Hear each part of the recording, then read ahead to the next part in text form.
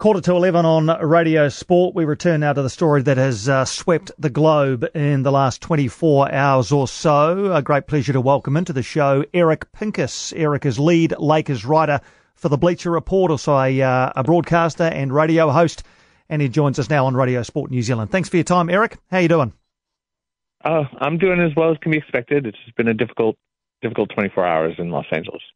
I bet it has. Can you talk us through the process that you and I guess the community, the basketball community, and in fact the entire Los Angeles community has gone through in the last 24 hours or so?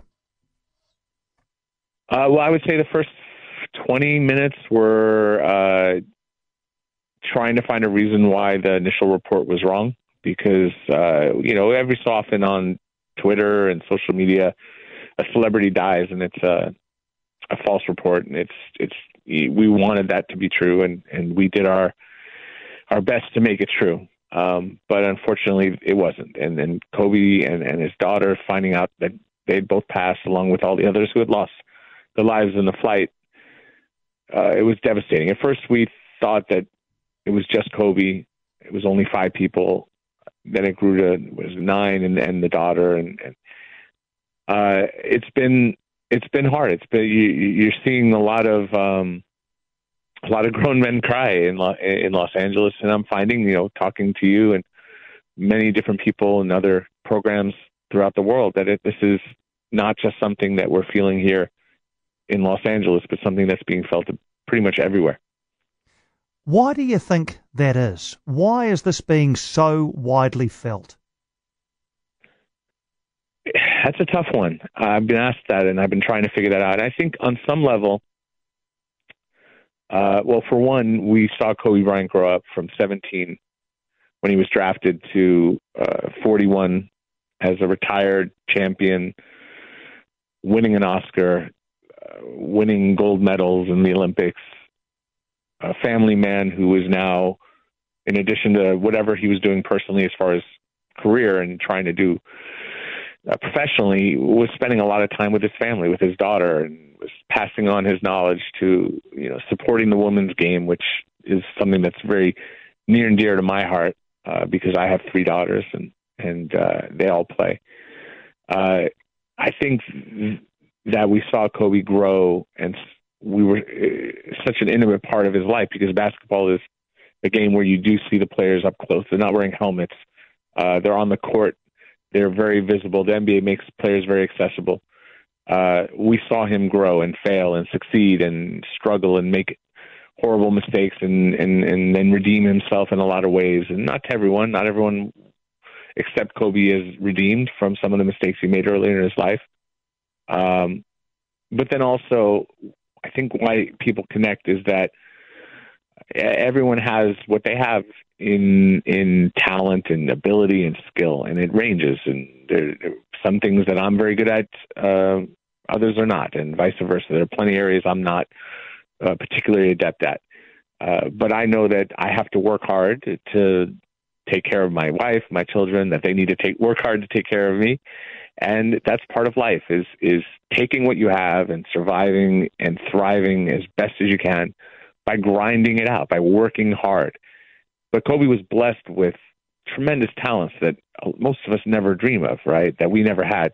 Yet he still worked harder than all out of us. And many of us, he worked so hard to be that, to not just be good, but to be the absolute best. And I think that people relate to that work ethic. They can understand someone working and grinding it out. He was somebody everybody can, I think, relate to. And I think, if anything, at least from my point of view, I think that's why he is so resounding across the world, because anywhere in the world, life is not an easy thing. Maybe some people have it easy, and I know I have it easy compared to a lot of people, but I know I have to work very hard, and I think a lot of people relate to that. Maybe that's the answer, maybe not. I think it's a great insight.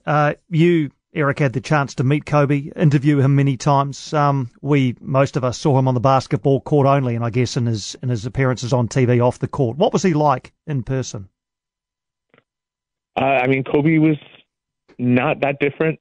When you see him on the court, it was a lot of aggressive play and all that. But you would see, if you took the time to watch his post-game interviews and see him at practice interviews and whatnot, he was pretty well close to that person most of the time. He was very thoughtful.